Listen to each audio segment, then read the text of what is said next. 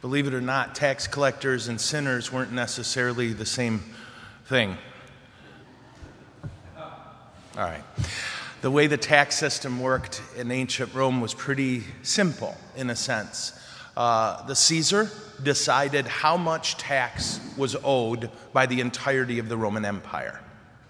And then different than 2 or 3 different there's no category for how rich these people were, would come and say, well, I'll pay a third of that debt if I have the right to go collect it, plus 10% for my troubles. And so great. Now you've got one guy, 3 different people. The Caesar has all his taxes paid, and now you've got 3 guys going out to collect it in a cut out geographic region. But then, of course, it was a lot. So that one guy, one of the 3, he might sell that debt to 3 other people at, of course, a 10% markup for their troubles. And then it went on and on and on. And by the time you get to people in the place where Jesus lived, the tax was crippling. And not only that, but the religious authorities in their infinite wisdom also charged a religious tax. To be a tax collector was to work for an unjust institution that was oppressing its people. And then you have the category of sinners. It was a literal category of people, namely folks who weren't religious, folks who didn't go to temple and pray, folks who didn't follow the dictates of Moses. And that's who Jesus sat with. And I think for us, that's a good message, and it always will be a good challenge. That when we look at tax collectors, I think a good image would be people who disagree with us politically because they just haven't thought it through. That's funny too.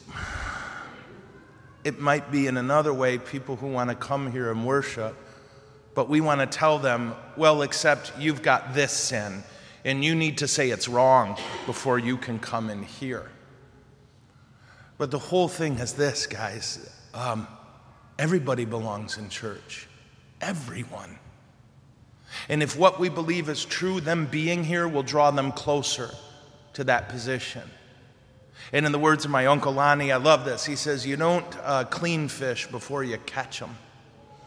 Our job is in the name of Jesus Christ to reach out to people who disagree with us and people who don't seem to have any interest in the faith, and to show them this is what it's like to live a life of Christ. Show them by our example, not by pounding at them of what they need to change.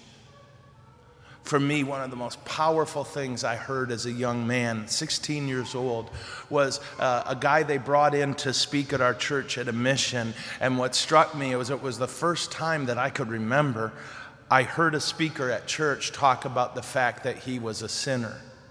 Not bragging about his past in the form of a testimony, but instead talking about how every day he needed Jesus just to do the basic right. I've never forgot it. So for you and I, who I assume want more people to love Jesus, I think the key isn't to spend a great deal of time telling them where they're wrong, but to spend most of our time telling them where Jesus is right and how he has saved us personally, how he is our strength and our joy. We're going to eat with God in just a moment. And that's really an extraordinary thing. And any rational person would say to Jesus today, at this Mass, pointing to us, you're eating with those sinners? And he says, yeah, because that's who I came for. And as for me, I'm so grateful.